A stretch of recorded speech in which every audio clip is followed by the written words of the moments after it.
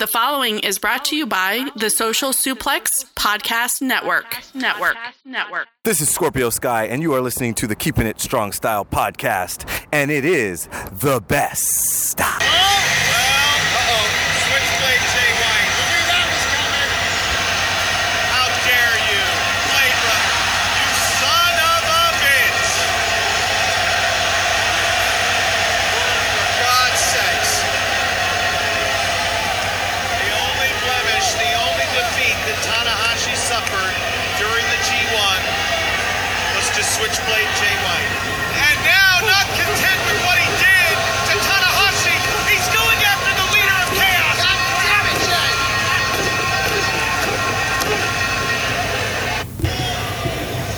Now what? Where's he going now? Out here. He's coming out here, Kevin.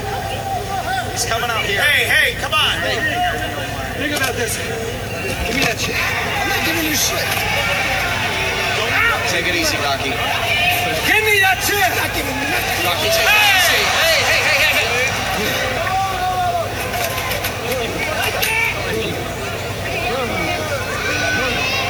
The hell is your problem?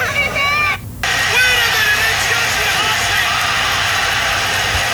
What the hell? Right in the face! Oh, wait a minute. Hold on, it's Gato! Gato's coming down here. Somebody's got to stop Jay White.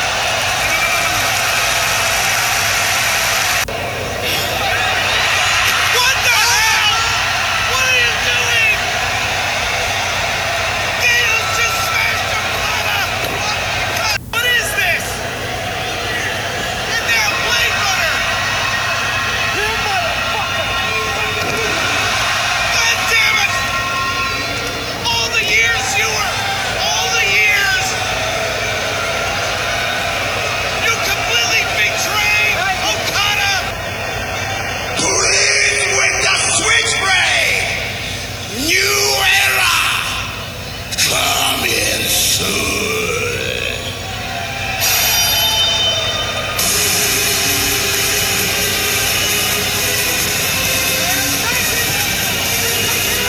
Switchblade Jay White will be the next challenger for Hiroshi Tanahashi. But he will have Gato by his side as a new alliance within Chaos is formed. And the Switchblade era on top of Chaos has now begun.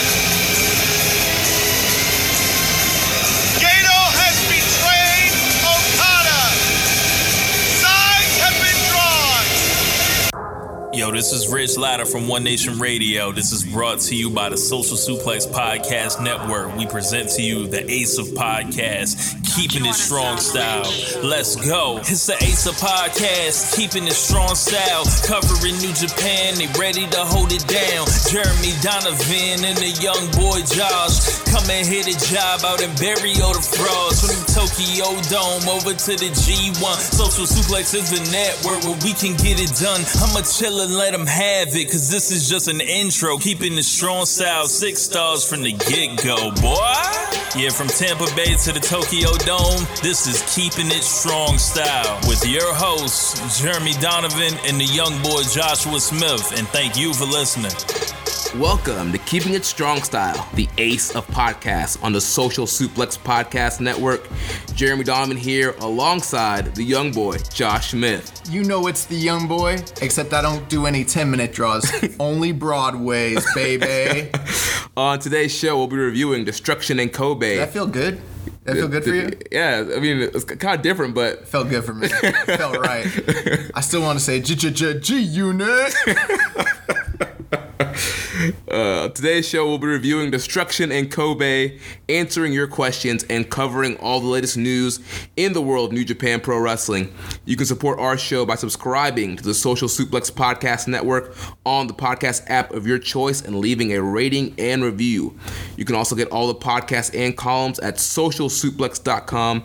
Go to socialsuplex.com/subscribe to sign up to get the podcast and columns delivered directly to your email inbox. Also, make sure to check out our friends at purerezuroad.com KeepinItStrongStyle.com. A lot of great Puro content up there. Our podcast is also featured on that site, so check them out. Give them a follow on Twitter. All right, young boy. Destruction in Kobe. Yeah, man. So, Destruction in Kobe, man. So, like, I don't even know. I don't even know where to start. Like, it's Monday night. We're here. We're in the Strong Style Studios, and I'm like, what do we say? Well, I'll say this: Destruction in Kobe for me was way better than Hiroshima and Beppu. Yeah, I totally agree with that. My whole thing with it is, this was just a great card, top to bottom. Yeah. The entire show. With that being said, though, and I've heard other people say this, and I kind of agree, like, these Destruction shows were basically like one really great card just spread out over 3 shows. Right. Can you imagine if you had Tanahashi Okada, Omega, Ibushi on the same card? I mean, I get it. I understand why they do this. It's for business reasons. Definitely. They got to sell out 3 big shows, but right. As someone who watches, every single show, I'm like, man, I mean, they could have probably took some of this stuff that they were like, because I'm sure people that are listening are like, well, they were building up matches and yada, yada, yada. And I'm like, you could have done that on Road 2 shows. We could have got those Chaos 6-man tags and built up that whole match. LIJ, Suzuki-gun, 6-man tags. Yeah, and what kind of, it doesn't make a lot of sense in my book to, after, they blow off the feud the next night for them to be in another multi-man match, talking about Suzuki and Naito. So it causes problems. I understand why they do it, but as a fan, it's like you're giving me crap. When you could just be giving me a really, really good card, you're giving me 3 one mediocre card, 1 really bad card, and then 1 pretty good card. Right. And it's like... when you could have had an excellent card with the best of all 3 of those cards. And you know what? When you're watching a Road 2 show, you kind of know how to calibrate your expectations. You're like, okay, I'm kind of expecting this. It's a Road 2 show. But then when you're like, all right, it's Destruction time. Like, this is going to be a good show. And then you get that Beppu night, and it's like... which was the second night? Beppu or... Yeah, Beppu was the second. It's like... God. Hiroshima was the first night, yeah. Yeah, it's like, what's happening right now? Why are we even doing this? Waste of everyone's time right now. Yeah. But this Destruction in Kobe card was really, really, really good, top to bottom. Really, really solid card, honestly. All right, so let's jump into it then. Show opened up with Yota Tsuji versus Yuya Uemura. This was the 15th singles match these guys have had this year. Yeah. 14 matches, all ending in 10-minute draws. Yeah, I kind of have to retract a little bit. I believe on the last episode I had said that they'd gone to 15-minute draws before, and they've never done a 15-minute match, so my bad. But with that being said, yeah, they wrestled to another draw here. And, I was actually thinking that, on a bigger card like this, we might finally get, like... Yeah, last week you said you felt like one of them was finally going to get the W. I mean, I just imagine, like, I don't know, 15 draws in a row. Like, when is this going to end? Or is it just going to be some Tommy Dreamer Raven crap, like, where the guy never gets to... Like, neither of these guys... except they're both Tommy Dreamer. Neither one of them's Raven. Like, yeah. They'll both never beat each other. Right. So with that... I do feel stupid, though, because literally everybody who talked about this match, the commentators, they were like, anyone who knows anything knows this is going to a draw. And I was like, not me. I really thought someone was going to get the win here. But the fact that they've been doing so much draws, it actually helps the near falls and near submissions in the match. Yeah. Especially when it's getting down to like 2 minutes, 1 minute, 30 seconds, and they're doing near falls, they're going for the Boston Crab. You're like, oh, wait a minute. Is it actually going to happen? Is it actually going to happen? And then that time goes out and you're like, dang. It's very interesting, don't you think, that we had two draws in a row between Yagi and Narita prior to these guys making their debut, and then Yagi got injured. I kind of feel like maybe that's the direction that they were gonna go with those 2 young lions. Right. And then they're like, well, Yagi's out. Here, Narita, you start doing these multi-man matches, and Tsuji and Yamura, you guys can kind of take up their mantle. So yeah, I mean, but this match was great. I would even venture to say that I think this might have been the best match I've seen of them so far. Yeah, I mean, the wrestling was so crisp. Both these guys look great. A lot of aggression. I mean, I continue to be impressed with Tsuji as of late. Mm-hmm. I just feel like he has a lot of fire now. He's bigger. I mean, he's just way better than when he first started. Yeah, I mean, we were a little down on you more on the last show, but I thought he had a really great accounting of himself as well. I think like maybe the pressure might be on him to like where he's not trying to get outshined by Tsuji every single time they come out there, Right. But with that being said, I didn't think that I thought the wrestling in the beginning, the wrestling was very, very good, but I didn't think it was as good as the previous match that we'd seen of them. At Beppu. Was that they had a singles match in Beppu? I believe so, yeah. Or was that a tag team match?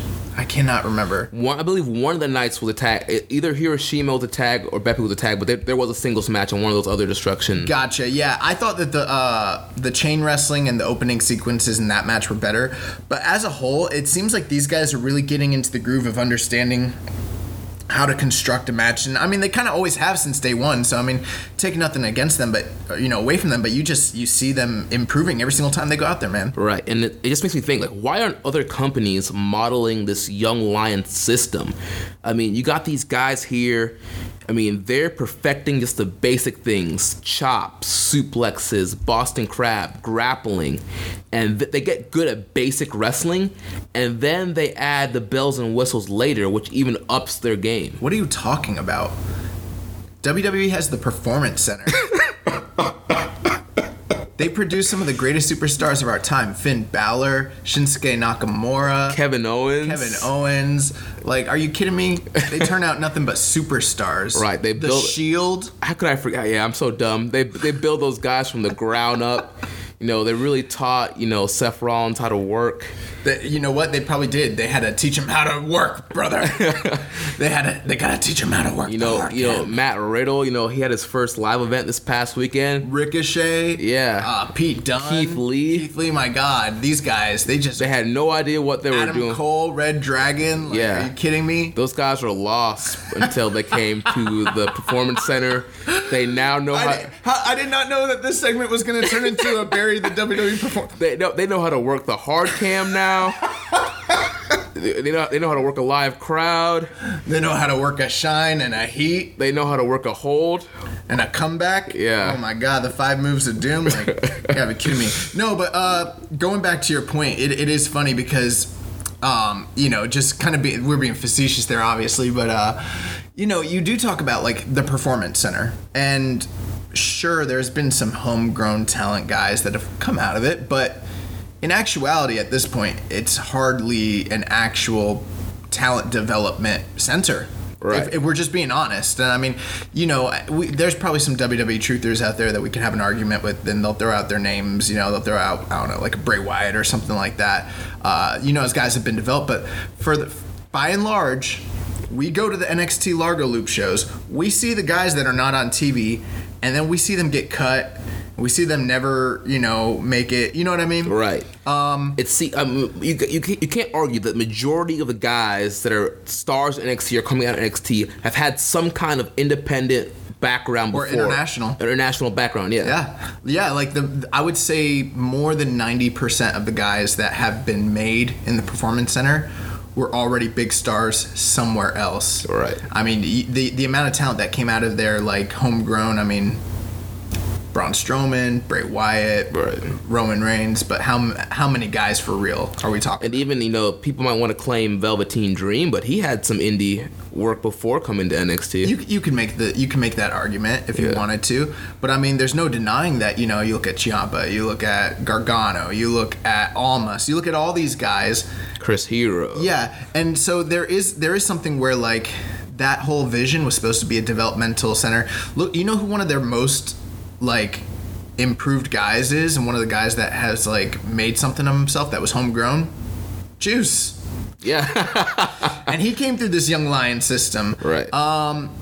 I'm wholeheartedly in agreement with you, Jeremy. I think that, especially the bigger wrestling companies, now you go and you look at, say, Ring of Honor, and they have a dojo system, and they've produced a lot of guys out of their dojo system, homegrown. You look at Ring of Honor is one of them. You look at Chikara. You look at a lot of these different independent scene places, and they do have their own little training schools, dojo kind of things. But I love the Young Lion system because these guys basically just get taught how to work the most fundamental and basic concepts of pro wrestling, so that they can construct the configuration or the sticks and foundation of like a pro wrestling match.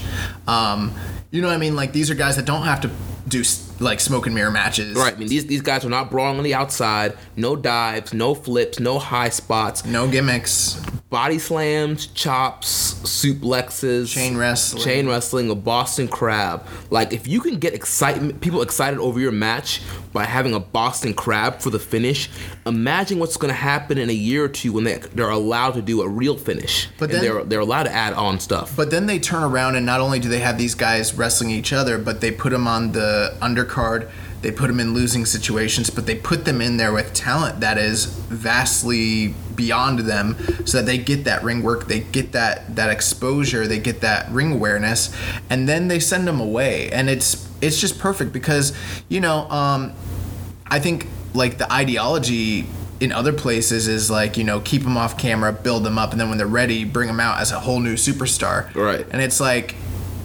I think that the way that New Japan does it is just, I'm not saying it's the best way, but I mean, it definitely works because the fans get invested in these guys. They see them grow. They see them develop. Like, just like earlier this past month when Tsuji didn't like tap out to Narita, that was like a huge development in his character. And I was like, oh my God, like, a month or two ago, that guy would have been tapping out. And so, I mean, you see those things, and then, when Tsuji busts out some sort of like powerbomb or something, it's going to be awesome. Yeah, it's going to be sick. So yeah, I do agree. I think that, the whole point of this isn't to like bash WWE, but it's just funny because that's the company with like the largest development center, and I see guys, we go to the Largo Loops, we talk to these guys at the door, we meet them, we learn their names, we watch them on the Largo Loop, and then they never make TV and they're gone. And you're like, what happened? And it's like they're not really actually investing in those guys. Right. They're paying to bring in guys that have already been built and been grown. I'm not saying there's anything wrong with that either. I don't want them to like lose their Garganos or their Chris Heroes or whatever, but I'm saying like if you're gonna build a guy, maybe take a page from what New Japan does. You know what I mean? Right. There's a way to do it to where you get invested in these guys, and even if it is just on NXT, I don't know. Right. So speaking of Young Lions, there was more Young Lion action for this in the second match. We had the Young Lion team of Shota Umino and Ren Narita taking on Roppongi 3K. Also, two guys that came through this Young Lion system. Yeah, absolutely. So, I mean, this was kind of interesting because you got, like, four young guys in there, and, like, Roppongi 3K, obviously, in the past year, we're about a year from the time that they debuted, and, I mean, they've really established themselves as, like, the pinnacle of junior tag team wrestling, and also kind of carved a little niche out for themselves in the junior division, in the Best of Super Juniors this year. And Umino and Narita are not that far away from that. Yeah. Yeah, I mean, I can expect these guys to be going on an excursion anytime now. I mean, they're like the two top young lions that are, healthy and active right now.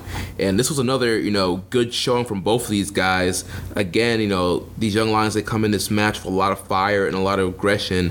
And I mean, there were some good near falls. I mean, for a slight second, just for a second, I thought we could have seen an upset here with Narita and Umino beating Roppongi 3K. I mean, that would be a huge deal if they decided to do that. I don't see that happening. But when was that? Was that when Narita was getting the near falls, or when they did the double Boston Crab? No, not the double Boston. I think it was when Narita cradled Yo towards the end of the match, and he did like a backslide to the back-to-back like cradle and they're giving Narita like these. Obviously he's the one taking the falls in most of their matches, so he's getting that hope spot at the end that they do with Young Lions, and he looks great in it. Usually he'll get like 3 near falls, and all of them will be very, very convincing, and it builds a lot of like anticipation and heat for the match. It's really good stuff, and he's doing well there. Dave Meltzer was talking, and they mentioned this on commentary, that he thinks Umino's the top of the class for like this crop of young lions. And I listened to him on Observer earlier today, and he was talking about how he thinks like he has the it factor. I mean, what do you think as far as that all goes? I mean, I think Umino's very good, and he's pushed as the top young lion. And who knows? I mean, with his size, I mean, he could be a heavyweight star in the future. But I mean, I think Narita, I think, is right there with him. I think Narita is very underrated, and he's a guy I feel like could be a top star. Yeah, I mean, it's really hard to say, essentially, out of all the guys. You never know how a young lion's going to progress or what career opportunities he's going to be afforded in the future or anything like that. So, I mean, the one guy I think everybody, had their eyes on was like Kitamura, because obviously, I mean, how striking the guy is and all that. But, with the other guys that are out, Oka and, Kawato and Yagi, and then, these guys, it is hard to say, like, who you think is going to shine once they come back off their excursions. That being said, though, I don't know, man. Every time I see Narita, I just think he's better than Umino. I don't know why. And I mean, that doesn't necessarily mean that he'll be a bigger star or like have a better career. Right. But when I just see them work, I'm like, Narita's just better than Umino. And I'm like, am I missing what everybody else is seeing with Umino? Obviously, I think he's like got a great, hot tag, and I mean, he's got, he's really fiery and all that. But like when I watch him work, I'm like, he's not as good as Narita. Yeah, I don't think he's at like I don't think there's a huge gap between them. No, I don't think so either. It's not like he's washed and Narita, Narita is raw. Like, but I feel like commentary or Meltzers and the booking wants you to think that Umino's like kind of like light years ahead, and I don't think he is. Don't get me wrong, he's very good, but I don't think he's light years ahead. I mean, he's only 20 years old. Yeah. So. I don't know. I was like, man, there's the whole machine's behind, Umino, and I'm like, I mean, after those Narita and Yagi wars that we saw, yes, it's like I haven't seen like a Umino war yet. Like we saw what Narita can do. The best Umino match I saw was when he wrestled. Oh my God, what's wrong with me? Yoshida? No, the dude from Big Japan. What's wrong with me? Why do I forget people's names? I'm blanking on his name right now. Oh my God, I'm gonna have to look it up. I do this at least once every single episode where like there's a name or there's something and I'm like, what was that again? I'll find it. Daisuke? Yeah, Daisuke Sekimoto. Yeah. Oh yeah, that match was awesome. Yeah. That match was awesome. But Roppongi 3K ended up picking up the win here. Basically Yo ended up cutting off Narita with the super kick, then hit him with the Falcon Arrow for the win, 1, 2, 3, and Roppongi 3K looks strong. They mentioned on commentary how they're trying to get back in the title picture to win the junior tag titles. We have the junior tag league. Yep. Super Junior Tag League, yeah. Super Junior Tag League coming up. So I would expect to see Umino and Narita in that tournament together. Yeah, they would make a great team in that tournament. I'm just guessing. I mean, but that seems like that's what they should probably do next. So. Yeah, considering, I mean, there's not many New Japan junior tag teams currently on the roster right now. Right. And speaking of the Junior Tag League, we got 2 more teams that I would assume are going to be in that tournament. So we had the team of Jushin Thunder Liger and Tiger Mask taking on the IWGP Junior Tag Team Champions El Desperado and Yoshinobu Kanemaru. And, what did you think of this? I thought this was a good match. I mean, we had Despi and Kanemaru doing the jump zone to Tiger and Liger as they were walking down the ramps. Jump zone. And then kind of do like wild brawling, and Tiger and Liger fought from underneath through the whole match. But eventually they came back. Tiger Mask got the win. Like we mentioned last week, we were kind of curious why Tiger Mask was getting some of the wins on the early Destruction shows. And we realized that once we saw this match, that they were potentially heating them up for a junior tag title match. And I think that's what's going to happen. After the match, both the guys guys grab the belts. Liger made fun of them for losing to 2 over-the-hill guys, and Liger says he hasn't had a belt in some time and wouldn't mind winning one. Yeah, so I mean, the one thing that stuck out to me here is just, man, how great is Liger still? Oh yeah, dude, he's so good. I mean, we know this, but every once, I mean, Liger, he'll come in and he'll do his multi-man matches and he'll do his regular spots, but he to me, he was the guy that really shined here. And it's amazing. He's about to be 54 years old. Yeah, the guy's timeless. And another good thing I liked about this match is they kept it relatively short. It was only 6 minutes and 50 seconds. Yeah. It wasn't like this long, plodding Suzuki-Gun match that we get sometimes with them just cheating over and over. It was like, they got in, they got the advantage, and then Liger and Tiger fought from underneath, came back with a surprise win, and then got out of there. Yeah, I mean, Tiger Mask got the Tiger Kick and Cradle for the win, so it was kind of an upset, and it was kind of a surprise. It did what it needed to do. It didn't overstay its welcome. I mean, this wasn't, intended to be a war or, an epic classic. I mean, it was what it was, but, I mean, for the 7 minutes that this match was on, I mean, I was entertained the whole time. So yeah, so was I. I thought it was good. I thought that the post-match, little speech that was it. I think it was Tiger Mask. Liger, yeah. Basically saying he thought a tie would look good on him, and I was like, yeah, heck yeah, put a title on Liger. Yes, on his old self, 54 years old. Yeah, I'm down. I mean, it can't be worse than what we got going right now. So, so then that kind of wraps that up. We ended up with just my favorite match of the night. Following this, so we got the team of Hiroyoshi Tenzan, Satoshi Kojima, Yuji Nagata, and Manabu Nakanishi, the third generation dads, taking on Togi Makabe, Tomoaki Hanma, Ryusuke Taguchi, and Ayato Yoshida. So yeah, I mean, I thought this was another good match. I thought, Yoshida, he continues to look great. In these multi-man matches, he gets a lot of time to shine. Mm-hmm. And again, the commentary is kind of like bringing up some confusion on his status, because they mention a lot about him, being a young boy or having to train, and I think there's some Yoshida. Yeah.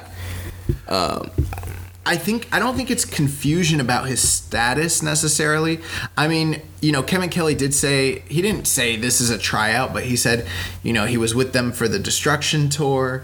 He got a lot of good, experiences and practice. And he's like, and I have a strong feeling, which to me is Kevin Kelly speak for they're signing this dude. Yeah. He said he had a strong feeling that we'll be seeing more of this young man in the future.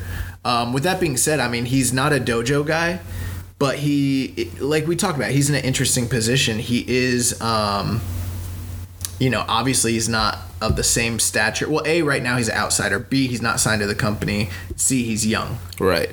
I would not be surprised if, and also he comes from Kaientai Dojo, right, which is with Taka. So, I mean, yeah, he might not be a young lion, but you can almost bet that he is probably back there doing squats, and he is back there carrying somebody's bag. I mean, right, the dojo system isn't exclusive to New Japan. I mean, every single pro wrestling company has a system like that. And I'm sure Taka told him, hey, you get in here and he's 25 years old. You do whatever they tell you to do, and I'm sure that he is doing all the same responsibilities that the young boys are. I mean, I don't know for a fact. I don't know that he's sleeping in the dojo or anything like that. You know what I mean? I assume it's probably somewhat similar to, say, what's his face, Hikuleo. Yeah. A young guy, but he's not necessarily a young lion. But I mean, he's still a young boy when it's all said and done. So yeah, I think that's to me. I mean, what do you think?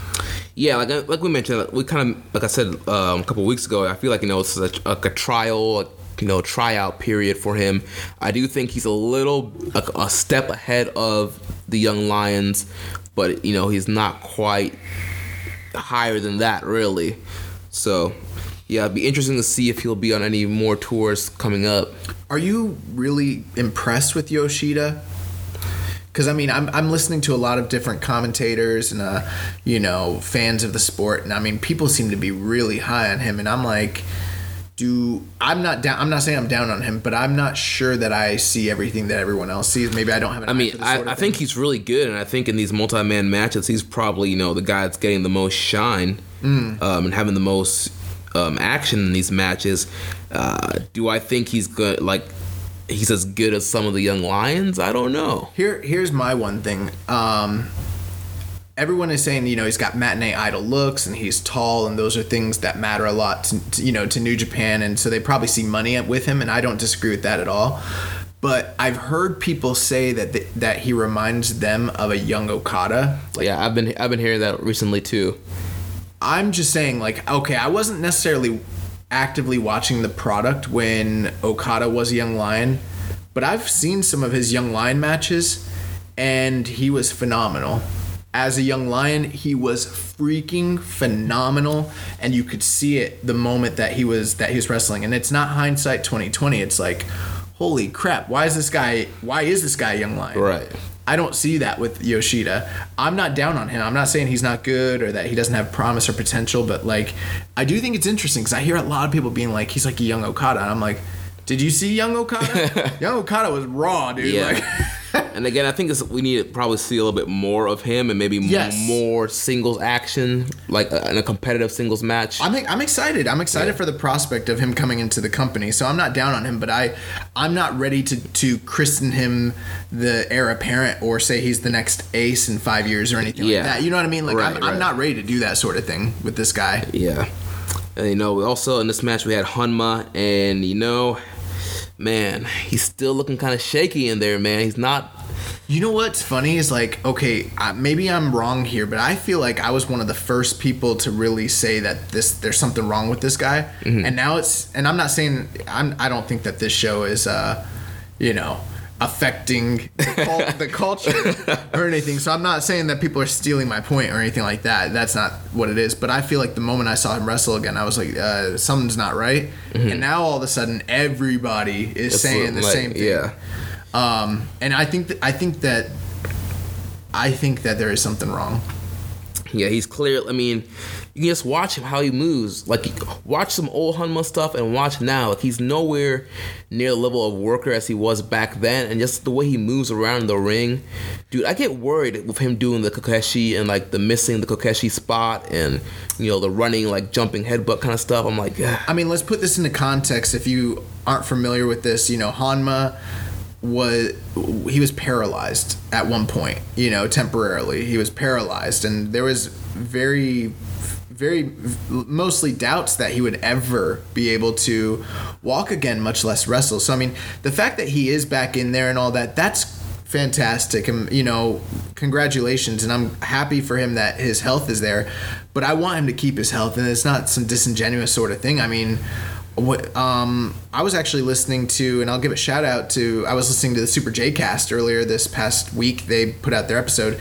And I think it was Joel Abrahams, the co-host. Yeah. And he had mentioned something on that show that, now I've been saying that there's something wrong, but he mentioned something. I think he was saying that he doesn't use his left arm at all. I haven't caught on to that. Or maybe it was the right arm. I can't remember which one it was. I feel bad that I'm not remembering it correctly, but he mentioned, he was like, pay attention. This guy doesn't do any moves that require him to utilize one of his arms. And then, his co-host, Dan McDonald, he said, he's like, you mentioned that to me before the show, and so I was going to decide I was going to pay attention. He's like, and you know what? You're right. He's like, he's not using a whole half of his body. He's using basically offense that doesn't require him to, and it's not simply a matter of, we all know that wrestlers wrestle from one side and lead from one side. It's not that. It's like they're steering away from something. Right. Once they said that, I was starting to try to pay attention to it, and it does seem like that there is something like that going on. I don't know, man. I feel like the eyeball test is, it's not the most accurate thing, but I mean, if you see this guy, every time he's about to hit the ropes, he does a double, he staggers, he shakes. When he hits the ropes, I feel like he's going to crumble. And I mean, yeah. The move that paralyzed him was a hanging DDT. Right. And this guy's out here doing Kokeshi headbutts and missing and taking bumps on his head. It's like, what are you doing? And he's talking about how he wants to get back in the G1. I'm like, Dude. I would love for that to be the case, and I would love for him to never have been, paralyzed. But I just feel like, I mean, if he's been cleared by doctors and he is really good to go, then great. But he doesn't look like a guy. Like, unless he's just like a master worker and he's just selling, which I know it's not. I know it's not the case, but it's not. I mean, he went from having an incredible physique to having a pretty good physique. So I mean, for the way he looks, I mean, that's great and all that. But I mean, dude, I'm legit scared every time I see Hanma wrestle. I mean, I know a few weeks ago I kind of joked about how the New Japan dads need to go away and all that, and sometimes that's just because it's easier to be down on stuff when you're recording a show just to have a hot take like that, you know what I mean? But it's not always reflective of like the actual case. But like with Hanma, I don't know that he should be wrestling. Yeah. I mean, you think about a guy like, say, Daniel Bryan, who was out, and I know it's not the same thing, but, a guy like Daniel Bryan who was out, and then when he came back, and he looked like he'd never missed a day. You know what I mean? Yeah, he looked like his old self, yeah. Or you look at a Shawn Michaels, a guy who legit broke his back and was out for, 4 years? Something like that, 4 or 6 years, something like that. 96 to 2002? Yeah. No. 97. 97 to 2002? Like 5 years almost? Yeah. And then he came back, and now Shawn was hesitant too if you watch his early matches, but there's no denying it was like he never missed a day. Right. Like he could still go, and it was more psychological than anything else, and them keeping him safe. With Hanma, it's like it's scary. It actually is scary, and I mean, and he's not even, we can talk about the Kokeshi headbutts and all that, but like the reality is he's not doing anything that's that dangerous in these matches. Yeah. He really isn't doing that much. And it still is very scary, and I'm just like, man, I don't know. Do you as a company, New Japan, and I'm talking to you, New Japan Pro Wrestling, Harold Mai, like the office. Do you want this guy's like health on your hands if he's not clear? Hey, if he's clear and you took him to, he went to the doctors and they actually cleared him, and and it's wrestling and he knows what he's getting into, by all means. But I'm just questioning. Was he really like cleared? Because I'm not a doctor, but looking at him, man. Yeah, man. Doesn't look right. It doesn't. It's scary. It's really scary, and I'm like at the point where I'm very, very apprehensive about like. I do feel like Hanma's gonna get hurt. Yeah. I feel like that. It's crazy. Anyways. Yeah, so the New Japan dads get the win here. Nagata hits a jumping knee in the backdrop driver on Yoshida.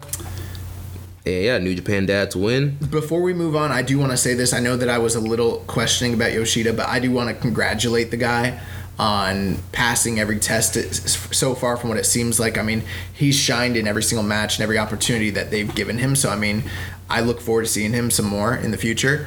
And, overall, I thought that this match, given my apprehensions about Hanma and all that, I still thought that this was a good match. Yeah. And yeah. Cool. So next up, tag action, a rematch.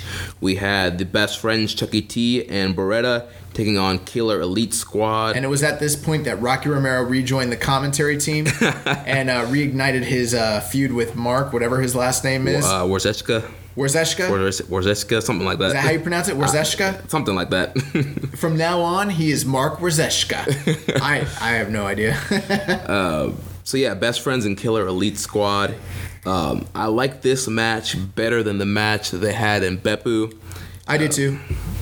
I thought both teams looked really good here. I thought they looked pretty good. I wouldn't say really good. I didn't think either team looked really good. I mean, these performances that they're putting in are not like even World Tag League level. Right.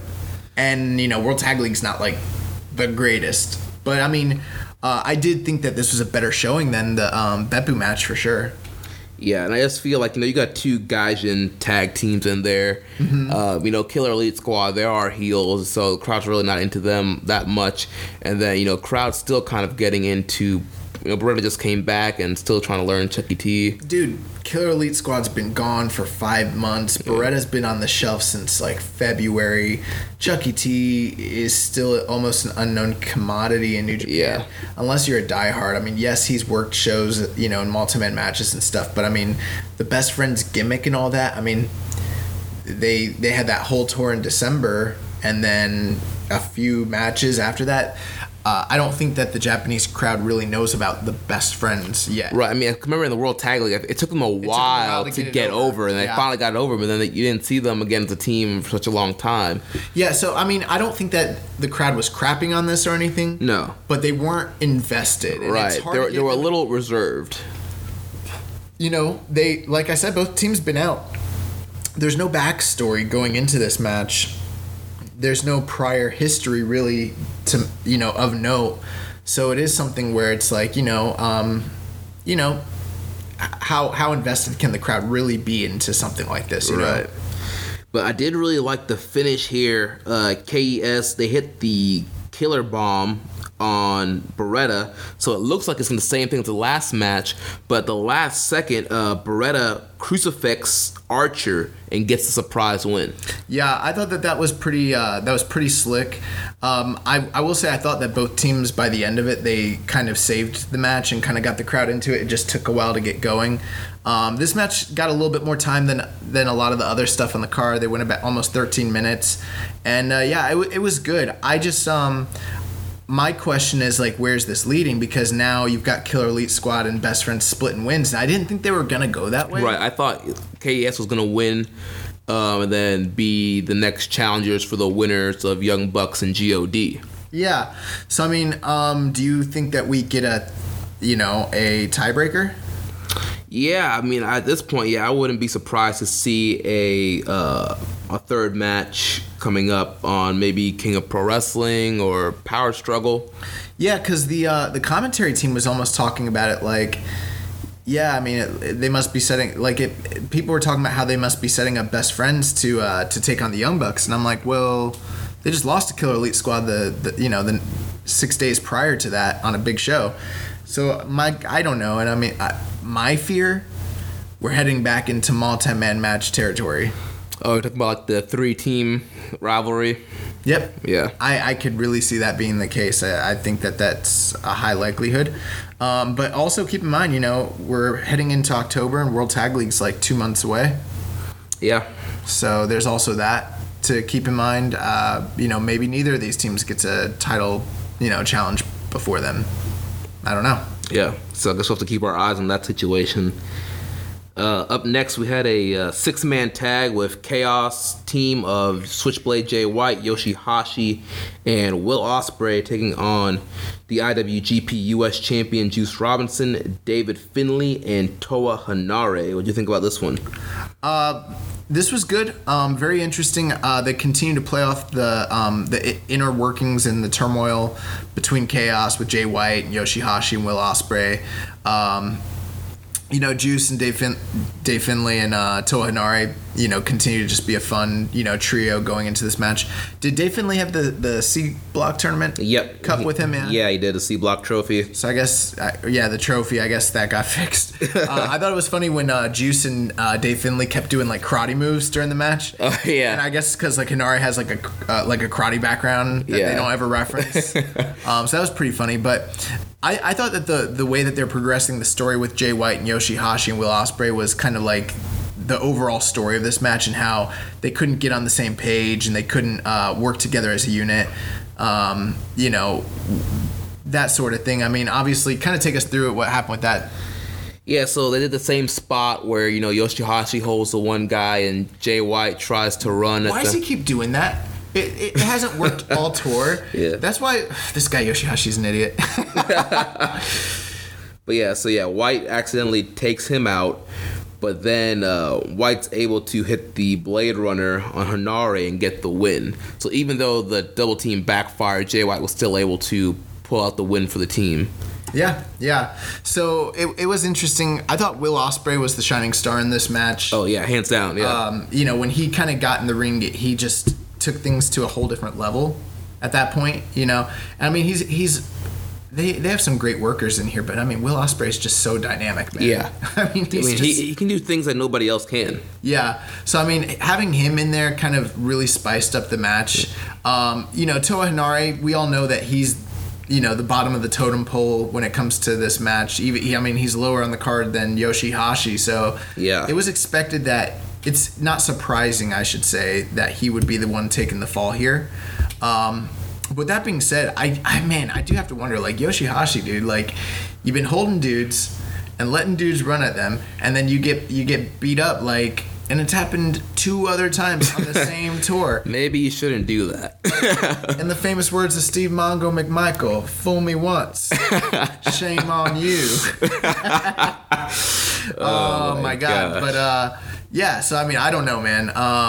But I thought it was interesting. I thought, like, the stuff with Jay White at the end was really good, where Jay basically was like, we still won. Yeah. We still won. Yeah, like, Jay took full credit for the win. Just completely rub it in Yoshihashi and Ospreay's face. So, and they even asked Rocky on commentary, and I thought this was great the way that they kind of built up the story. They're like, what's the status of Chaos? Where are things? And he was like, that's a complicated question. And he said, generally speaking, these guys all take the same tour bus together. And he was like, but on this tour they didn't. And he was like, Yoshihashi, Jay White, and Okada kind of did their own thing, and the rest of the crew kind of traveled together.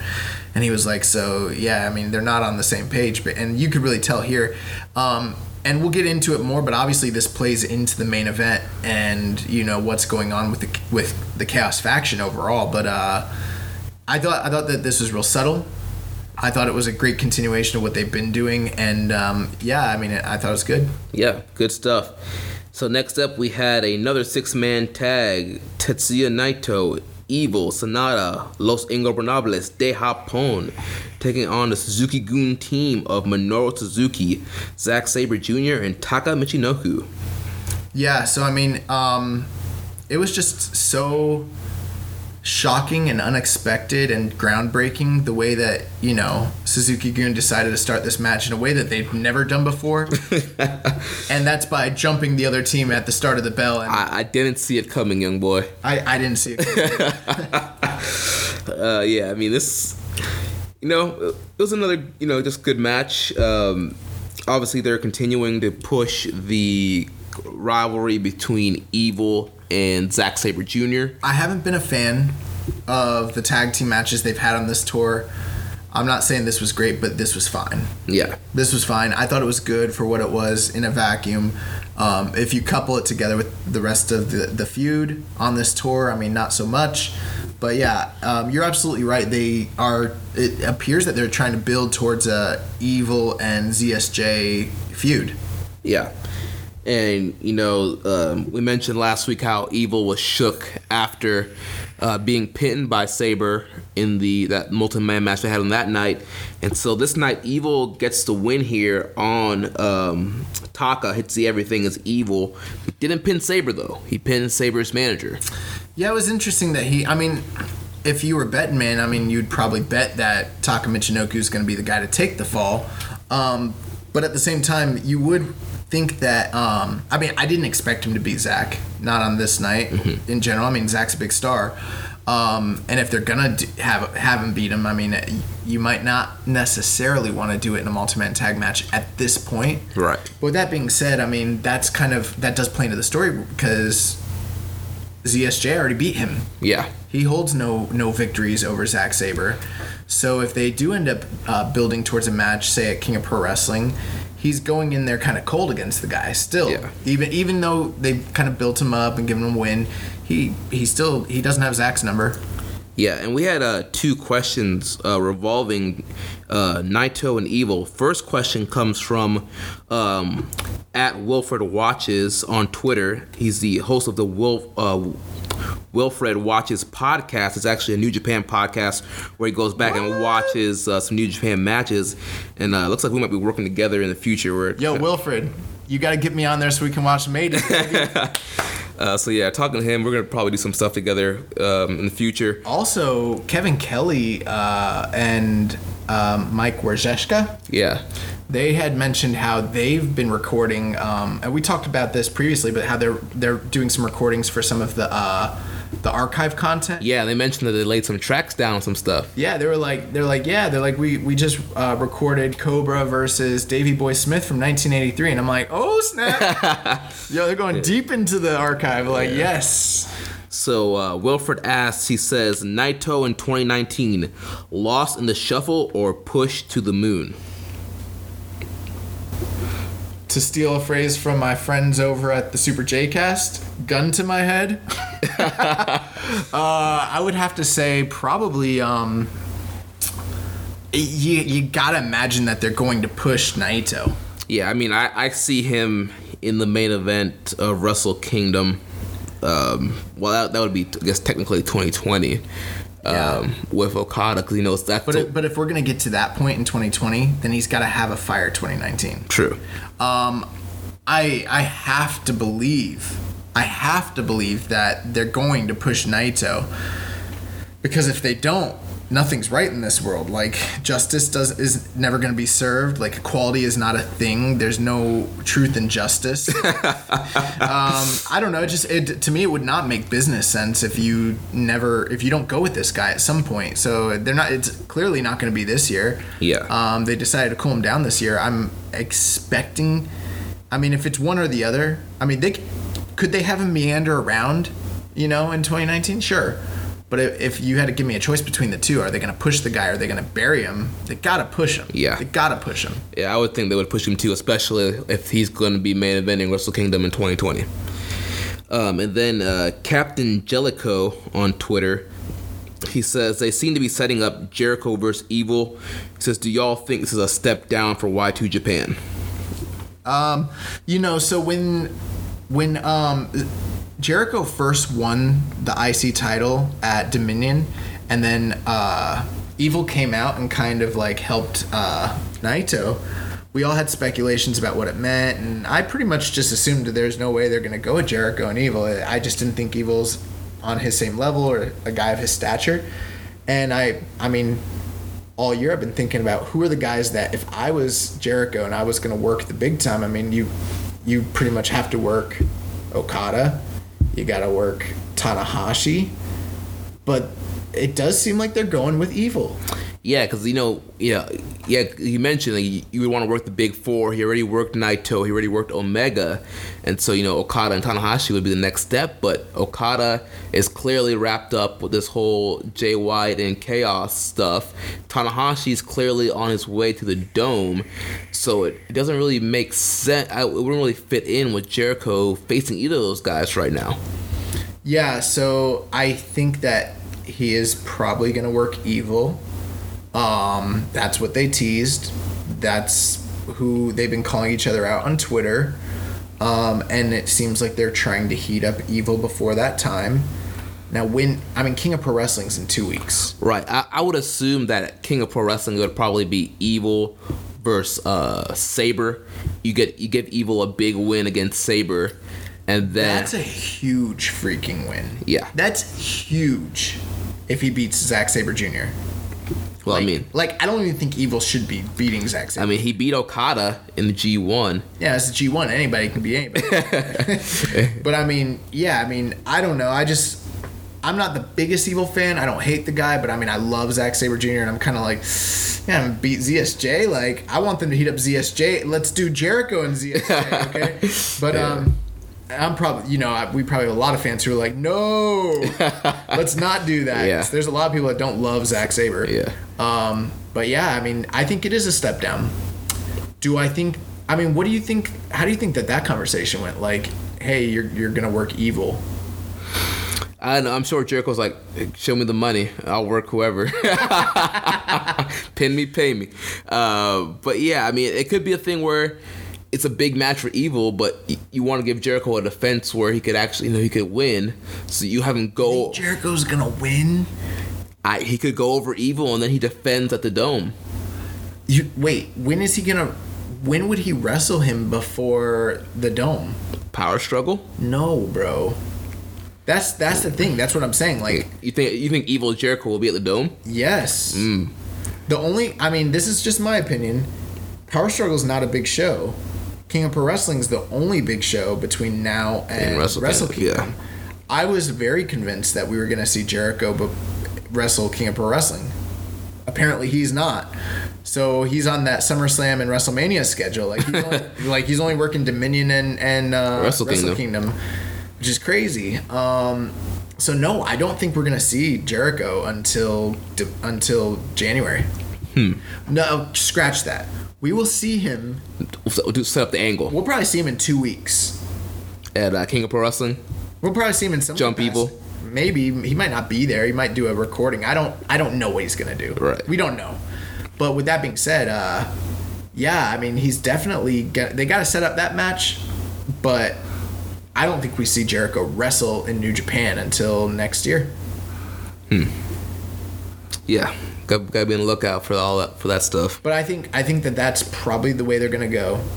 You do Zack Sabre and Evil, and then you set up Evil and Jericho for the Dome. Although that's an awfully far way away. But then at that point, the question has to be asked. Jericho wins. How long is he going to hold on to this freaking Intercontinental title, dude? Well, like they mentioned on the Hiromu stuff, the champion has to defend the belt once every 6 months. I think they made that rule up for Jericho. Well, I mean, why would they make it up for Jericho when they use it to explain stripping Hiromu? Because they can just explain how they stripped Hiromu, but then double back and be like, oh, well, Jericho's defended it in 6 months, and I'm like, you can hold a title hostage for 6 months? What happened to the 90-day rule? Like, oh my god. What happened to the 60-day rule? Yeah, like or 30-day rule? This is crazy, man. Yeah. I think Jericho will probably defend it. He'll probably. I was thinking he was gonna lose it just because I want to get the title off him and all that, but at the same time, I mean, he could turn around and defend it in Madison Square Garden and then drop it there. Yeah. So we'll see.